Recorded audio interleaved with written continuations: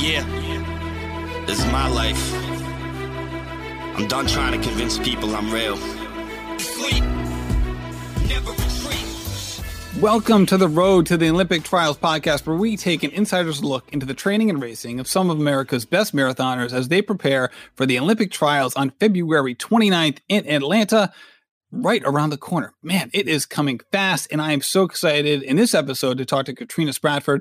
Katrina is someone who I've gotten to know personally here in Rhode Island, as she has worked with the New England Distance Project. She recently moved out to Arizona, but getting to know her personally was great because I got to see firsthand all the things that she had been struggling with, just health-wise, getting ready all throughout the year for this race. She was right on the brink of not even running, and once you know it, she got her OTQ in her first marathon.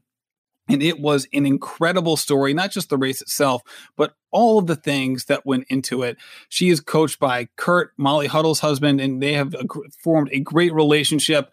And it's just so nice to see people struggling, putting in the effort, and then finally reaching that goal that they've spent so much time trying to accomplish. And that's exactly what Katrina has done. So kudos to her. And here is my conversation with Katrina Spratford. Hello, Katrina, and welcome to the show. Hello, thank you very much. So, I can't wait to talk to you about CIM, your debut marathon, cranking out an OTQ. You're part of that group of women. I think it's 29 American women in total who finished in that last minute before the OTQ cutoff. The pictures and images and videos were amazing, but there's a more important thing we need to discuss. As a proud Rhode Islander that I am, I need to talk to you about why you just moved away within a week of this podcast. It's like I asked you to be on the podcast, and the first thing you did was move away. You moved to the other side of the country, to Flagstaff. Katrina, what did I do to you to spur you across the country at the mere mention of coming on this show? I don't know. I had been planning on moving out to Arizona for a while. So it just, it was one of those things where I was like, I need to check off the marathon and then I can move across the country. Not the reverse way.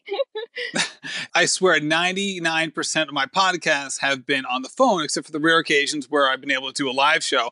And I'm like, all right, I'm going to get Katrina on. It'll be the rare occasion where I can interview somebody in person. So funny. I ask you, you're like, I'm down, but it has to be in 3 days when I move to Arizona. And I'm like, oh, no, yeah. Of course. I was packing up my apartment when you asked. So I was like, it's not going to work.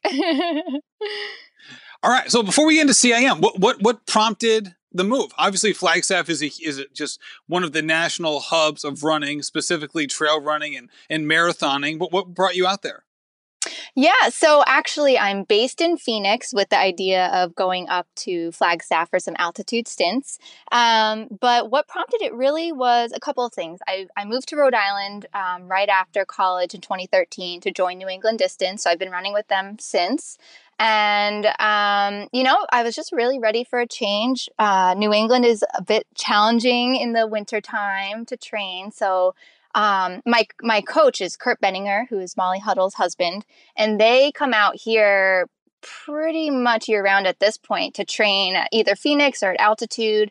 So, every winter, me and my teammates would come out here to train for a couple months to get out of the New England weather and the ice and the snow and all that. So it was a place that I love coming to. I love training at, and with my coach being here a majority of the year, it just made a lot of sense to kind of be based out here because I want to continue working with him. And New England Distance is one of those great groups that have really sprung up in the last 10 years or so, which isn't kind of like that high level group like the NAZ Elite or something like that, or, but kind of like that next tier down, so to speak, which kind of gives people a really nice, way to continue their running in kind of a unique way, because it's not as if like that group, while certainly very accomplished and are doing great things. And shoot, Obi just kicked butt at CIM and ran 2:30, and she was part of that group as well. So y'all are doing great things, but it's kind of this interesting middle ground. So what was that like being in that kind of group And what did it entail for you, not only from a running perspective, but other things that you had to do to make, your running life doable for a sustained period of time? Yeah, totally. I mean, I'm so thankful for the opportunity to have been able to join New England Distance when I was coming out of college. I was applying to running groups and to grad schools, and I knew deep down I really wanted to keep running. So I was really thankful to hear back from Nick Haber with New England Distance that they wanted me to join. And at that time, the team had only been around for a year. So there were two athletes on the team, David Goodman and Megan Hobson. So it was a very small crew. And the idea behind New England Distance is it's a community-based program. So they support elite post-collegiate runners looking to continue on. And in return, we work in the community. So we all coach at local middle schools, the cross country and track and field program. So we were those head coaches. And so I was really proud of that. I got to restart the Woonsocket Middle School program from scratch. Their budget had been cut I think 6 years prior. So they had no middle school athletic programs at all at that school. And me, I started running when I was in middle school. So it was really important to me to have these kids, have an opportunity to learn what running's all about and learn and grow as athlete and as students. So that is something really special and unique about our group. And it allows us to give back to the community that we are training in. So with that, I also had to work another job. So I've always worked kind of like other side jobs to make this dream of mine happen. So I've been working at the local running shop in Providence called Roadrunner, which is actually where I met you in person this summer. So I've been working there for about 6 years, and it's such a great environment. Pat Moulton, who is the manager there, is just super supportive of our training and our racing and allowing me to go out to altitude or out to Phoenix over the winter months. So we definitely had a really nice support crew there to help us, hopefully reach a new level with our running. And it's so nice to see the community involvement with New England Distance. Again, as a Rhode Islander, I can speak to that because, Woonsocket is one of those towns, which is kind of like it's kind of a city, kind of a town. It's very urban, but it's not huge. So it's kind of, that's why it's kind of in that middle ground. And, they've always struggled with just is funding their basic services and things like that. So it's understandable why cross country was cut, especially at the middle school level. But it's so great that you guys were able to pick it up.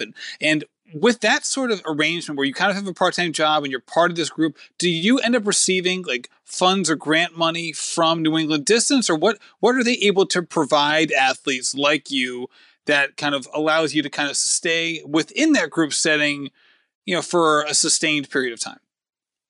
Yeah, so New England Distance provides housing for the athletes. So that is a huge component of the group. And that's super helpful that you don't have to worry about paying a rent every month. So that was really helpful. We would get a little bit of a travel budget. We had access to performance physical therapy and Lanny chiropractic. So we had a really good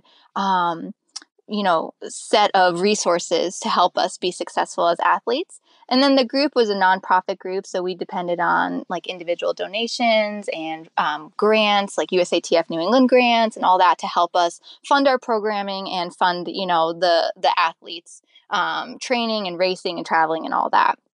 So it was really great. And then on top of that, we have one of the best coaches. Kurt Benninger is just a really incredible coach. And he is so gracious to give us his time and work with us for however many years. It's been 6 years now. So again, we just have a really nice support crew. So does he coach all the athletes? He does. Yep.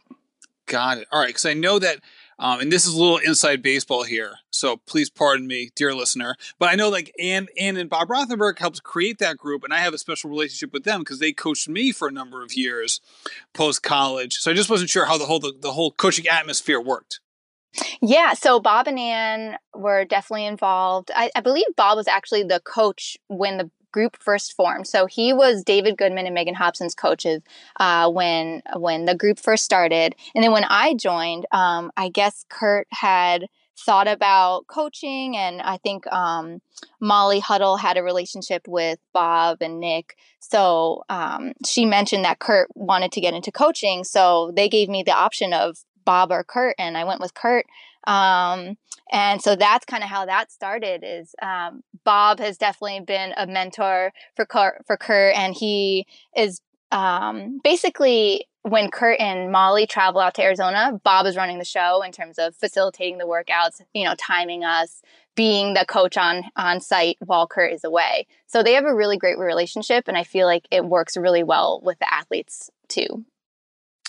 All right. So this year has been a very interesting year for you because yes. again, even before this past year, you've done very well at many different distances. A mile PR of 4:54 coming into 2019. You'd run right on the cusp of 16 flat coming into the year in the 5K. This past year you win Penn Relays, but you've also dealt with injuries. You had a lot, as well as you've run on the track. It seems like your bread and butter has been, in cross country, which is such a unique spot for post-college runners to excel in. So I guess first things first, when you were entering 2019, what were some of the goals that you had laid out for yourself? Yeah. Coming into 2019, I was having a really great stretch of training, a really good stretch of racing. I would say the beginning of the year was actually probably one of my best years of racing and training. I'd run World Cross was the goal going into this year. So I put all of my focus and all of my energy into making that World Cross team. I love cross country. It's my heart and soul. It's just my favorite season. So that was a huge goal of mine. And I knew it was going to be tough because all the Bowerman women had entered and Molly was racing. It was just a super, super competitive race up front. So I knew it was going to be, I had to show up with everything I had on that day. And I ended up placing 14th, came just a little bit short of that goal, but I was really proud of that race in general because it was just such a competitive race. So I was a little short of that goal. And then we kind of switched gears and got ready for the track season. And like you said, I won Penn Relays, which was a huge bucket list for me. I have been competing at Penn Relays since I was in high school. So I always wanted, to get a gold watch and all and that. So that was a really special day for me. Well, let's talk about that day. Let's talk about that day because when you were picturing, this is a goal for you, as you mentioned, like you've counted this down, you've wanted to do this. When you pictured yourself winning at Penn, how did you picture that? Because I can see some people looking at how you actually did it as like the ideal way to win a race. So how did you picture it in your mind ahead of time? Oh, yeah. I went into that race being like, I'm just going to do everything I can to win because this is a really great opportunity. I was feeling really fit and really strong. And I wanted to let the race play out a little bit, but then try and just take control, maybe 2 miles in or something like that and just close really hard. And I ended up falling off just a little bit in that like middle part of the race where it gets really tough and was able to rebound a little bit. And it came down to the last, 100 meters or so to win. So I really had to kick it into gear. And it was just a really, really cool day and a cool way to finish the race. I was just really proud of that effort for sure. Yeah, it seemed like with I think it was 200, 150 meters to go, you made this huge move. And it's funny watching it on TV because the camera is set up on the wrong side of the track. Yes. So I'm watching it and I keep thinking like, oh man, she has 200 meters left to go, but I don't know if she has 200 meters left in her. And then all of a sudden you lean to the tape and I was like, oh, race is over. Oh, okay. Yeah. Sounds good. Yeah. But you really made a hard move there, and it must have been so exciting. Like when you had that moment, was that? I know. Shoot, you're an eight-time college All-American. You've had a lot of high-level results. When that had happened, was that the biggest win of your life? Oh yeah, I would say that was probably one of the biggest wins. Trying to think. Yeah, it was just really, really awesome. I'm trying to think. Other than some cross-country races, like that definitely takes the cake, I would say, because it was just such a special moment. It's the Penn Relays, it's just a huge, huge race. So it was very cool. And I usually I know I can trust in my kick, so I wasn't too worried about it, but had to get moving those last 200 meters for sure. So you've had a number of injuries over the past several years, and then this year as well, especially in the spring and summer heading into the fall. So what were some of the things that have really bogged you down? Yeah, so 5 out of the 6 spring seasons I've had injury. I don't know if it has to do with the track season, the intensity, the surface. I'm not really sure, but my body always seems to break down pretty quickly in the spring. My first year out, I got a sacral stress fracture. It's been a lot of like a sprained SI joint, a sprained midfoot. It's just been a lot of random things that have taken me out for quite some time. And this injury in particular was really frustrating because we just couldn't figure it out. I was having a lot of nerve issues where I couldn't feel my leg. Basically, I had it felt like I had muscle stim on my leg constantly. So from the knee down all the way into my foot, it was just tingling all the time. It got worse when I would start to run. And it was just something that we really couldn't figure out. Hold on a second. I know what this is. I have watched late night television. This is restless leg syndrome. I've seen it on QVC. No. Restless legs. Darn it. Why didn't I talk to you sooner? Oh man. See, that's it. Late night QVC has the answer for this problem. So yeah, it ended up being 2 months of no running. So it ended my spring season pretty abruptly. I had just come off of Penn Relays. I ran the Westfield 5K, which is a road race in Massachusetts, and broke 16 for the first time. And literally that day, my leg just became a big issue. So yeah, it was a long 2 months where I was really struggling. We couldn't figure it out. And during that time, I actually, for the first time in my life, thought about quitting the sport. And that really rattled me because I've been through many injuries throughout my whole career. And for some reason, this one just hit hard. And it put a lot in perspective for me. And so I started to think, well, if this truly is the end of my career, or if I only had a year left or something like that, what would I want out of it? What would I be really proud of? And it was qualifying for the Olympic trials and making that world cross team in 2021.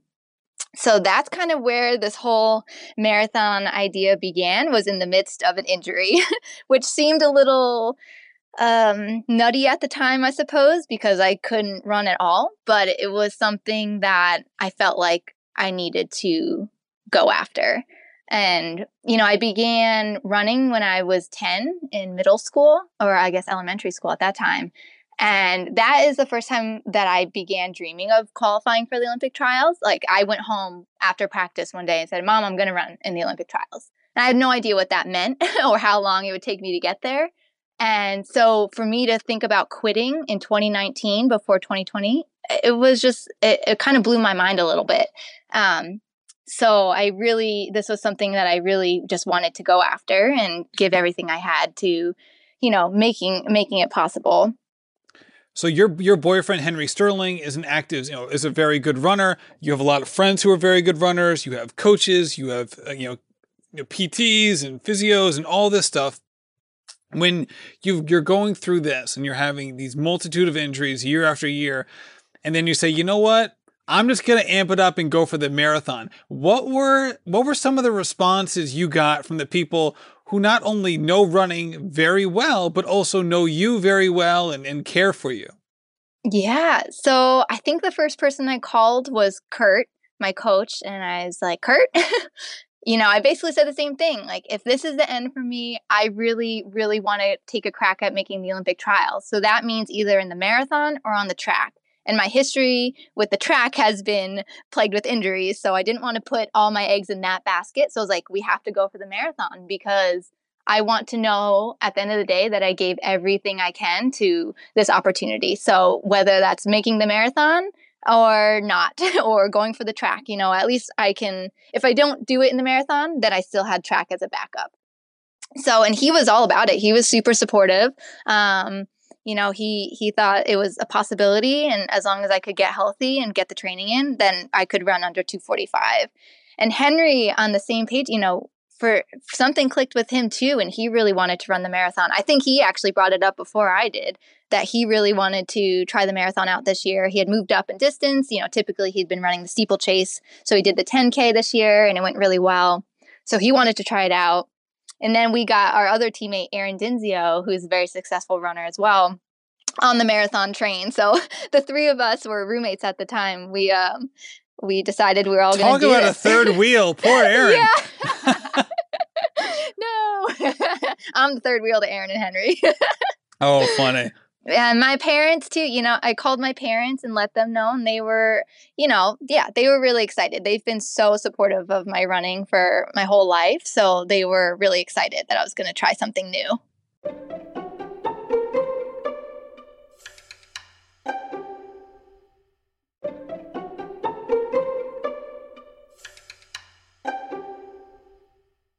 All right, so let's talk about the logistics of making this happen. Okay, so you were doing shorter stuff, right? You were doing cross country and 5Ks. Obviously, you were with a runner of your ability. I'm sure you were running serious miles. It wasn't like you were running 25 miles a week for this sort of thing. But you're taking this huge step up, but you're coming off of 2 months of not running at all and dealing with injuries year after year.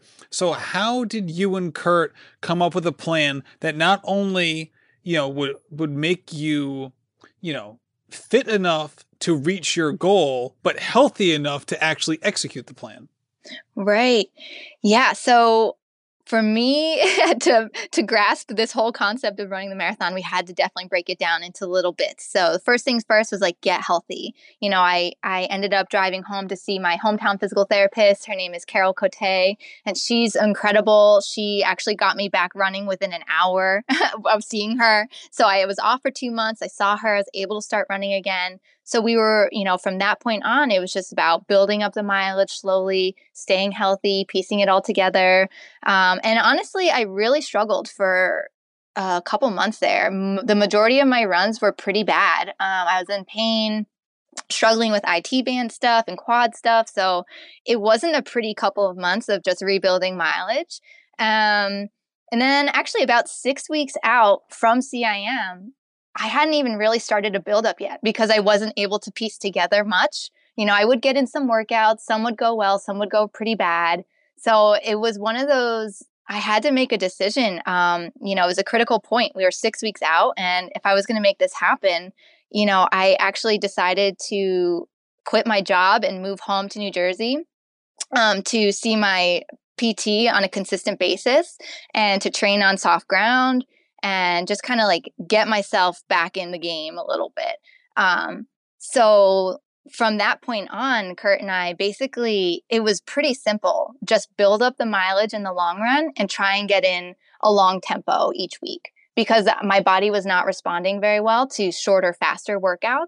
So I could do tempo work, I could do marathon pace work, but that was about it. So the plan was just arrive to the start line as healthy as possible. And I felt like that was the best opportunity for me, was to move home and just really, really focus on training and staying healthy in those 5 or so weeks before the race. So what kind of mileage were you doing prior to that 6-week crash course? Yeah. So I would say floating between 60 to 70. If I could get to 70, that was a good week. But I would say for the most part, it's probably around the 60s. I was really just trying to struggle through some of the runs. But once I got home and was able to see my PT consistently, I had about 5 weeks of 90 miles or just around 90 miles, which is the most I've ever done in my life. So I couldn't believe that I was able to do that and feel pretty healthy doing it. And what was your PT doing? That, again, I know the people you were working with here in Providence, they work with some of the best runners in the country. These are not people who are, unaware of what's going on in the running world. I'm not going to detail who they work with because there's, client confidentiality there. But, they work with elite runners. Let's just put it that way. So with that said, what were you able to do with your home PT that was different than what you were getting in Providence? Yeah, so my support crew in Providence is Dr. Dennis Lanny and Nick Bruno. They're amazing, incredible people. Have helped me so much. And I ended up going home because my PT is a soft tissue specialist. So she's really, really good with myofascial pain and soft tissue work. She works with runners as well. And she was just able to pinpoint exactly what was going on. And she is just very, very experienced. She's been practicing for 40 some years, and she's just really incredible. So I think it was just having a different set of eyes on the injury was really helpful. Dr. Lanny and Nick did so much that they could, as much as they could to help me. And I'm really thankful for that. But I think for me, it was more, I needed to get on some soft surface. I have an amazing trail back home that goes for miles and miles. It's just crushed stone. So running on soft surface plus getting the treatment was really key for me. All right, let's talk about what was going on with you mentally and emotionally, because obviously going to any starting line for any runner, you need to have a certain amount of confidence if you're trying to track down a goal, any goal. So with this particular goal in mind, this isn't just like, hey, I want to run a PR. There's a threshold that's just out there that you can't rationalize away. It's like, all right, I'm either under 245 or I'm over it. So let's talk to me about how you got to where you needed to be mentally when you were nowhere near where you need to be physically 6 weeks out. Right.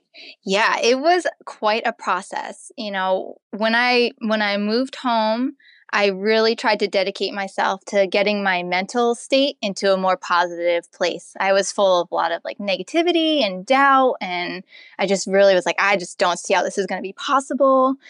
So I listened to a couple podcasts that were really great. And one was called I'm Enough by Marissa Peer.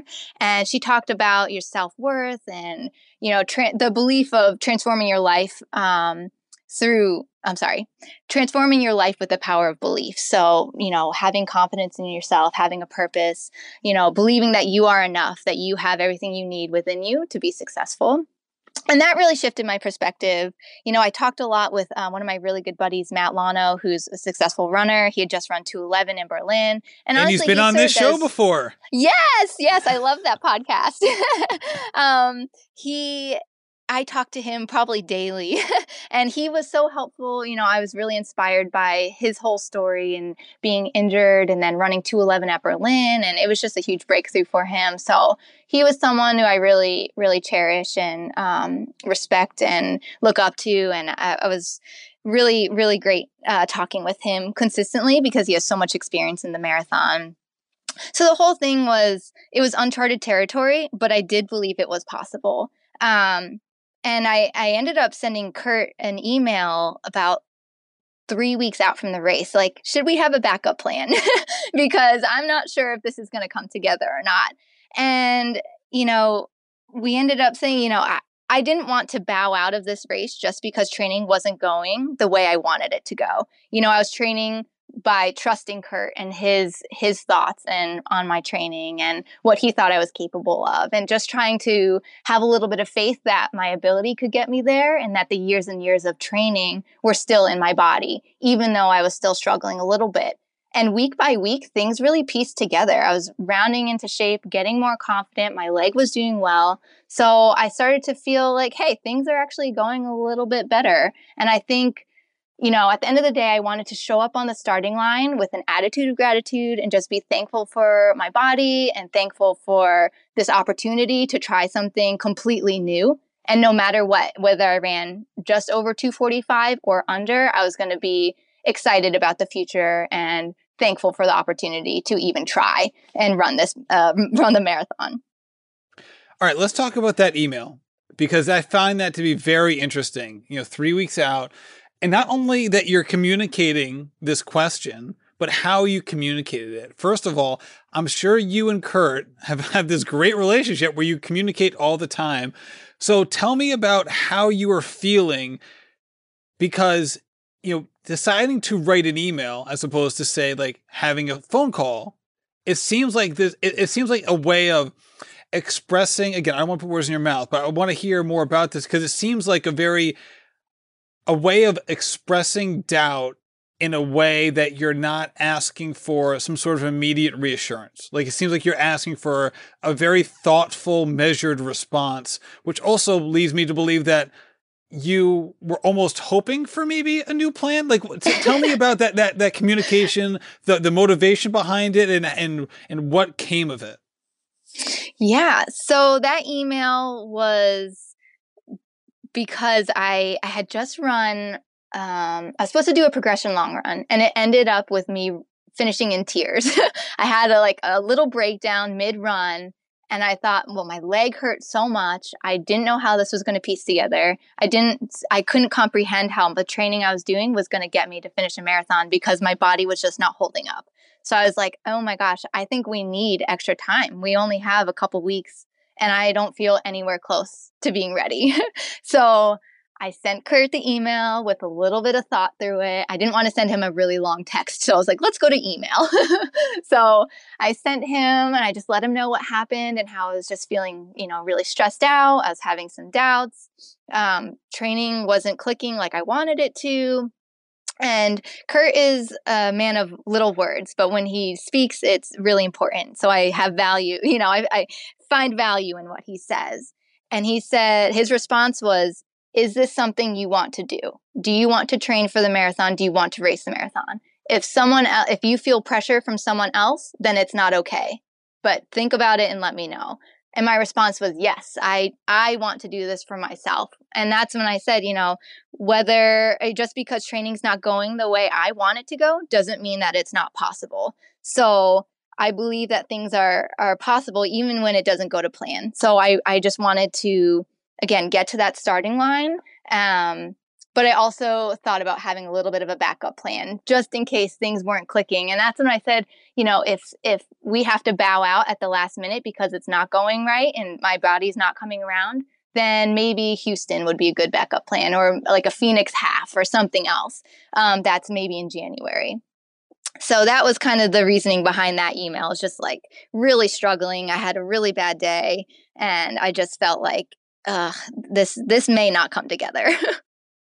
All right, so let's fast forward 3 weeks. It's the day before CIM, right? You're in downtown Sacramento. You're probably doing some sort of shakeout run. How are you feeling going into the race? Yeah, I felt great. I was so excited. All the pre-race nerves were there for sure. The little taper nerves are real. I was, I was nervous, but really mostly excited. And I got to do my pre-meet run with Neely, who was my college teammate, Neely Spence Gracie.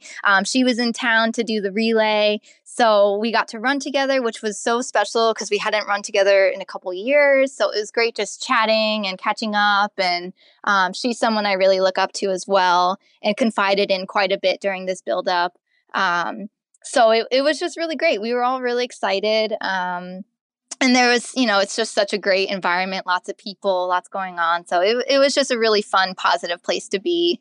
And I knew that I had done every single thing in my power to show up on the day to give myself the best opportunity, so I knew that there was nothing else I could have done to prepare for this day. So now it was just time to go enjoy it and have fun and see what I could do.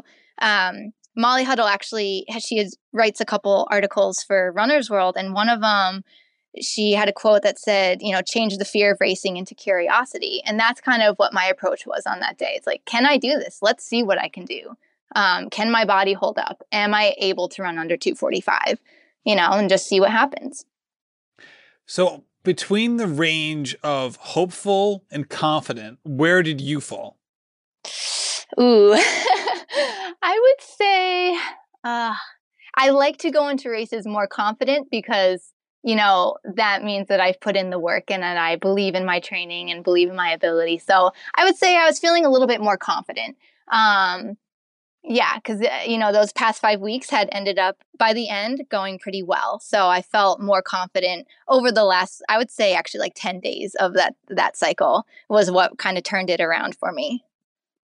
All right. So CIM is known both on the men's side and the women's side, for really catering to folks who are trying to get that Olympic trials qualifier. Specifically on the women's side, they have a set of really high quality pacers that can help women, really kind of, just kind of delegate that part of the job, right? Like you handle the pace. If you run even, we'll be able to do this. And, they just do such a good job of this. We've talked about that exact thing on this podcast many times, so we don't have to get into that specifically, but what was the decision like for you about strategy? Were you thinking like, I'm just going to go with the pace groups, or were you thinking more of I need to run my own race? What were you thinking about going into, kind of going into the starting line? Yeah, it was a little bit of both of those things. I had talked with Kurt on the phone after the technical meeting and, learning that there was close to 100 women who were going to be in that pace group, which was inspiring and also a little nerve-wracking because I was like, oh my gosh, how do we navigate that? That's so many people trying to get their bottles and water and all that. So we decided that I would just trust my instincts and trust my body, and if that means I end up in that pace group, great. If it means I end up a little bit ahead of the pace group, great.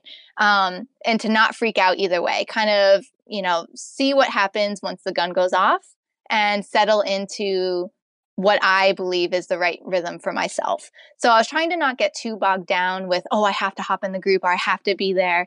If I was a little bit ahead, then that was okay. And that's actually what ended up happening.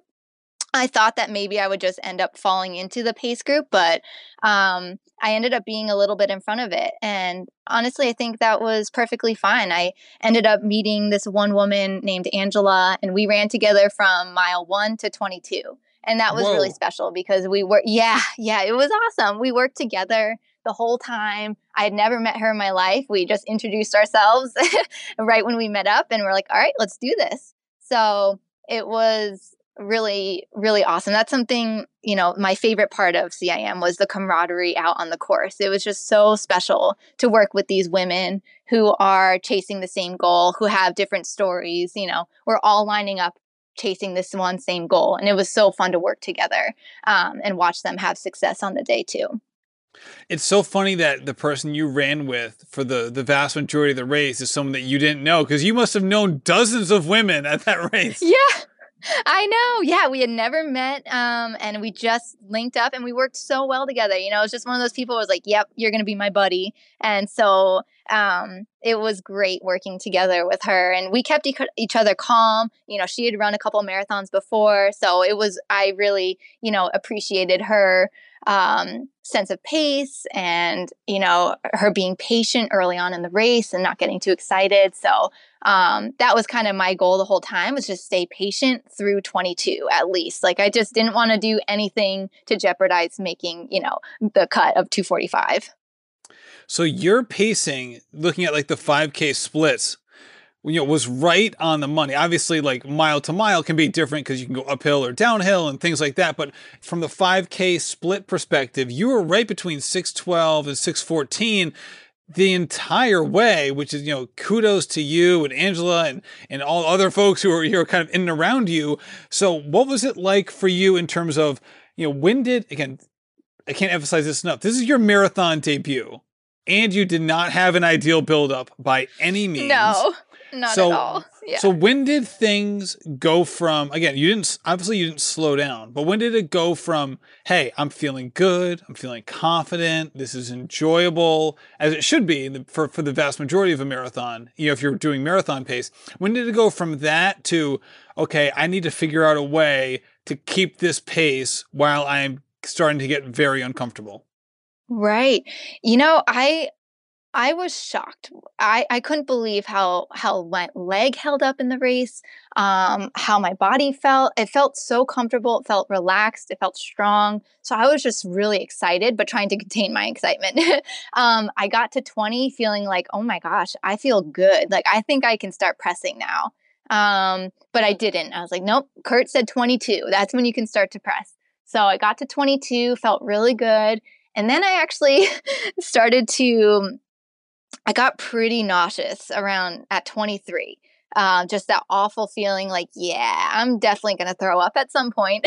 Sorry, kind of gross. But I think I just don't really have much experience with taking in fluids and goos and all that at that No, you don't take a lot of goos during your 5K? Yeah. Yeah.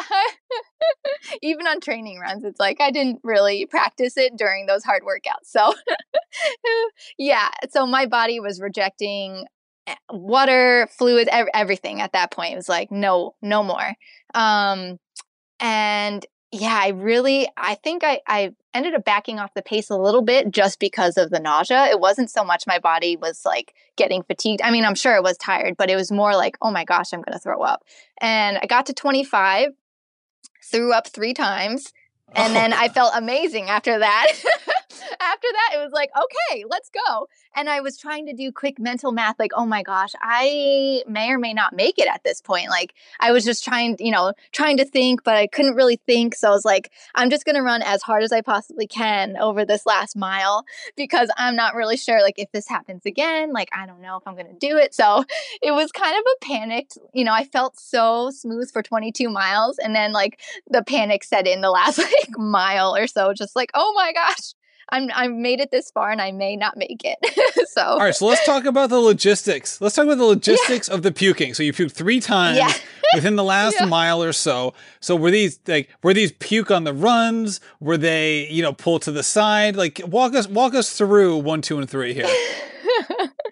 So it pretty much just stopped me dead in my tracks. Like it wasn't one of those like, hey, I can keep running. Like my teammate Aaron said he projectile vomited while he was able to run. This like stopped me completely. I couldn't move at all. My body just like contracted, threw up, and then I was like, okay, keep going. And then I had to do it again. And then I had to do it again. And the third time, all these women are going by me and they're like, come on, you can do it. You're okay. And I was like, okay. And I remember asking one girl, like, how much further do we have? Because like, this is ridiculous. Like, I don't want to do this again.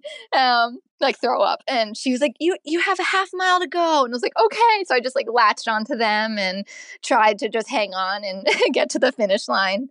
But like I said, I felt so much better after. So I was like, man, I wish this happened 3 miles earlier. So I didn't have to struggle for those 3 miles.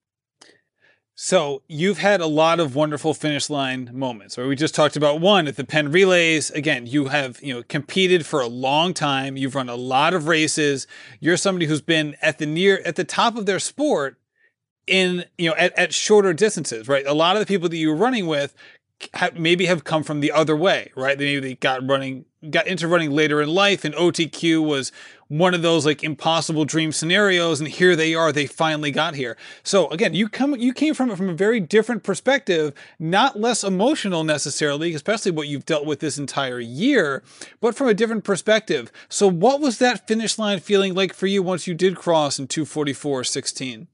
Oh man, a sense of relief and just so excited because the first people I saw were the 2 women I had run with. One was Angela and then another woman that we shared a lot of miles with. And they were right there to give me a hug. And it was just like incredible. I was so happy for them and so relieved that it happened. I was just so thankful that my body held up. I honestly was in shock. I couldn't believe that my leg didn't give out. Because like in training runs, I could barely get through sometimes like 10 miles. Like my leg would just give out. So I just couldn't believe that it came together. The stars aligned for 26.2 to happen on that day. And then my next thought was, oh my gosh, did Aaron and Henry make it? And they both ran 2:18. So they both qualified. So the 3 of us making it together was just incredibly special. It was such a great day. Oh man, it's still sinking in a little bit. Yeah, you guys need to put like a plaque outside that apartment, like memorializing that achievement. Like the last three residents here qualified for the Olympic trials. Yeah. And it was just so special. It was all of our debuts as well. So the fact that like 3 for 3 with the debut it was so cool. It was funny. I had talked to Aaron, I think, maybe a month before the race, and he's such a soft-spoken guy. And I'm like, I know he's really good because he's part of New England Distance and all that stuff. But I was like, I can't tell if he's not confident or like he's just trying not to, or he's really confident but doesn't want to show it, because he was like so soft-spoken about it. He's like, yeah, I am running CIM. I hope it goes well. And I'm like, oh, it's either going to go really well or who knows. Yeah. They worked so hard and they worked so well together. So I'm just so happy it came together. And Aaron's another person who really struggled with injuries. And even earlier this year, like it was not coming together for him. So he's another one who went through the ringer with injuries and was finally able to get his body to respond to treatment and training. So the fact that it came together for him too was just really awesome. I mean, what an amazing achievement for you. What a way to bounce back from those injuries, to literally double down and be like, oh, okay, body, if 5K Yeah. is too much, 5K is too much for you to handle. How's 26.2 miles going to feel? But it worked out, and it's amazing.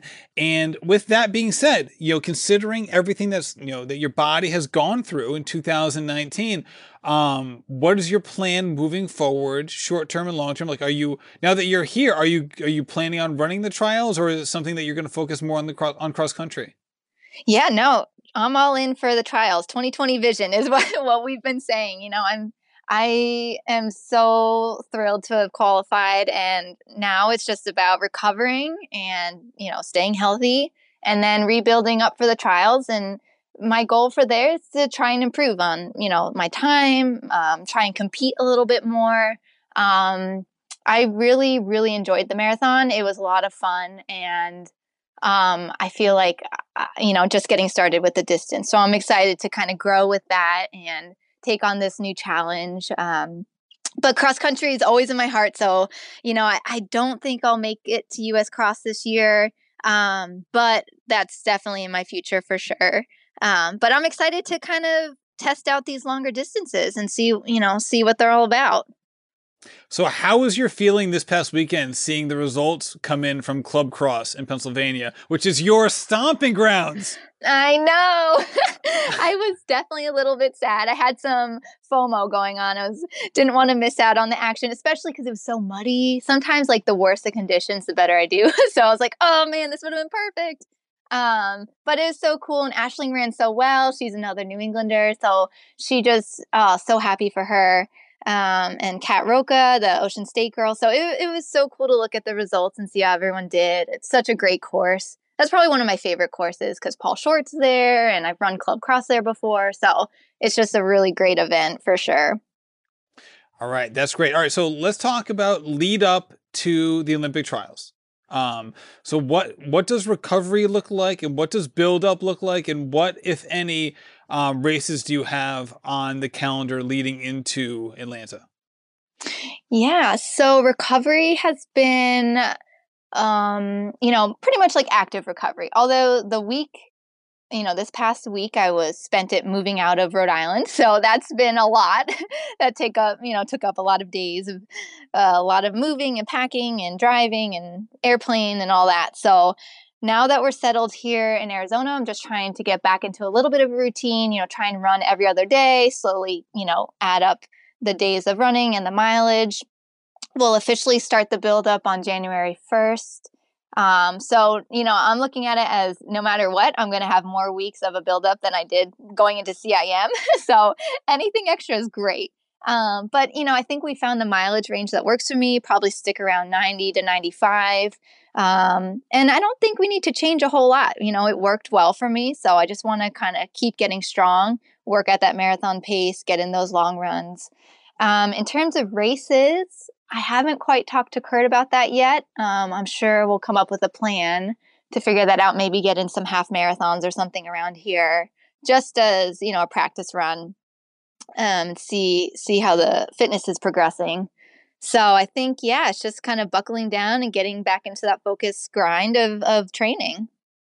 So why did you end up choosing Phoenix to move, to be your stomping grounds now? And with that being said, are there certain folks in and around that area that will kind of serve as your new either, real or kind of, de facto team that you'll be running with?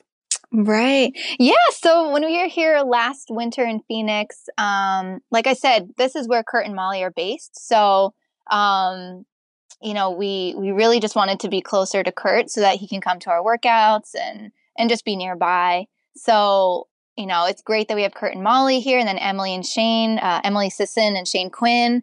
My teammate Albse. I know all y'all moving out of Rhode Island. I'm not a fan of it. I'm not a fan of it at all. I love those days where I could see you all running on the Providence College track. Aw, I know. Yeah, it was not an easy decision, but sometimes change is what you need. And I was ready to, try something new and try a new environment.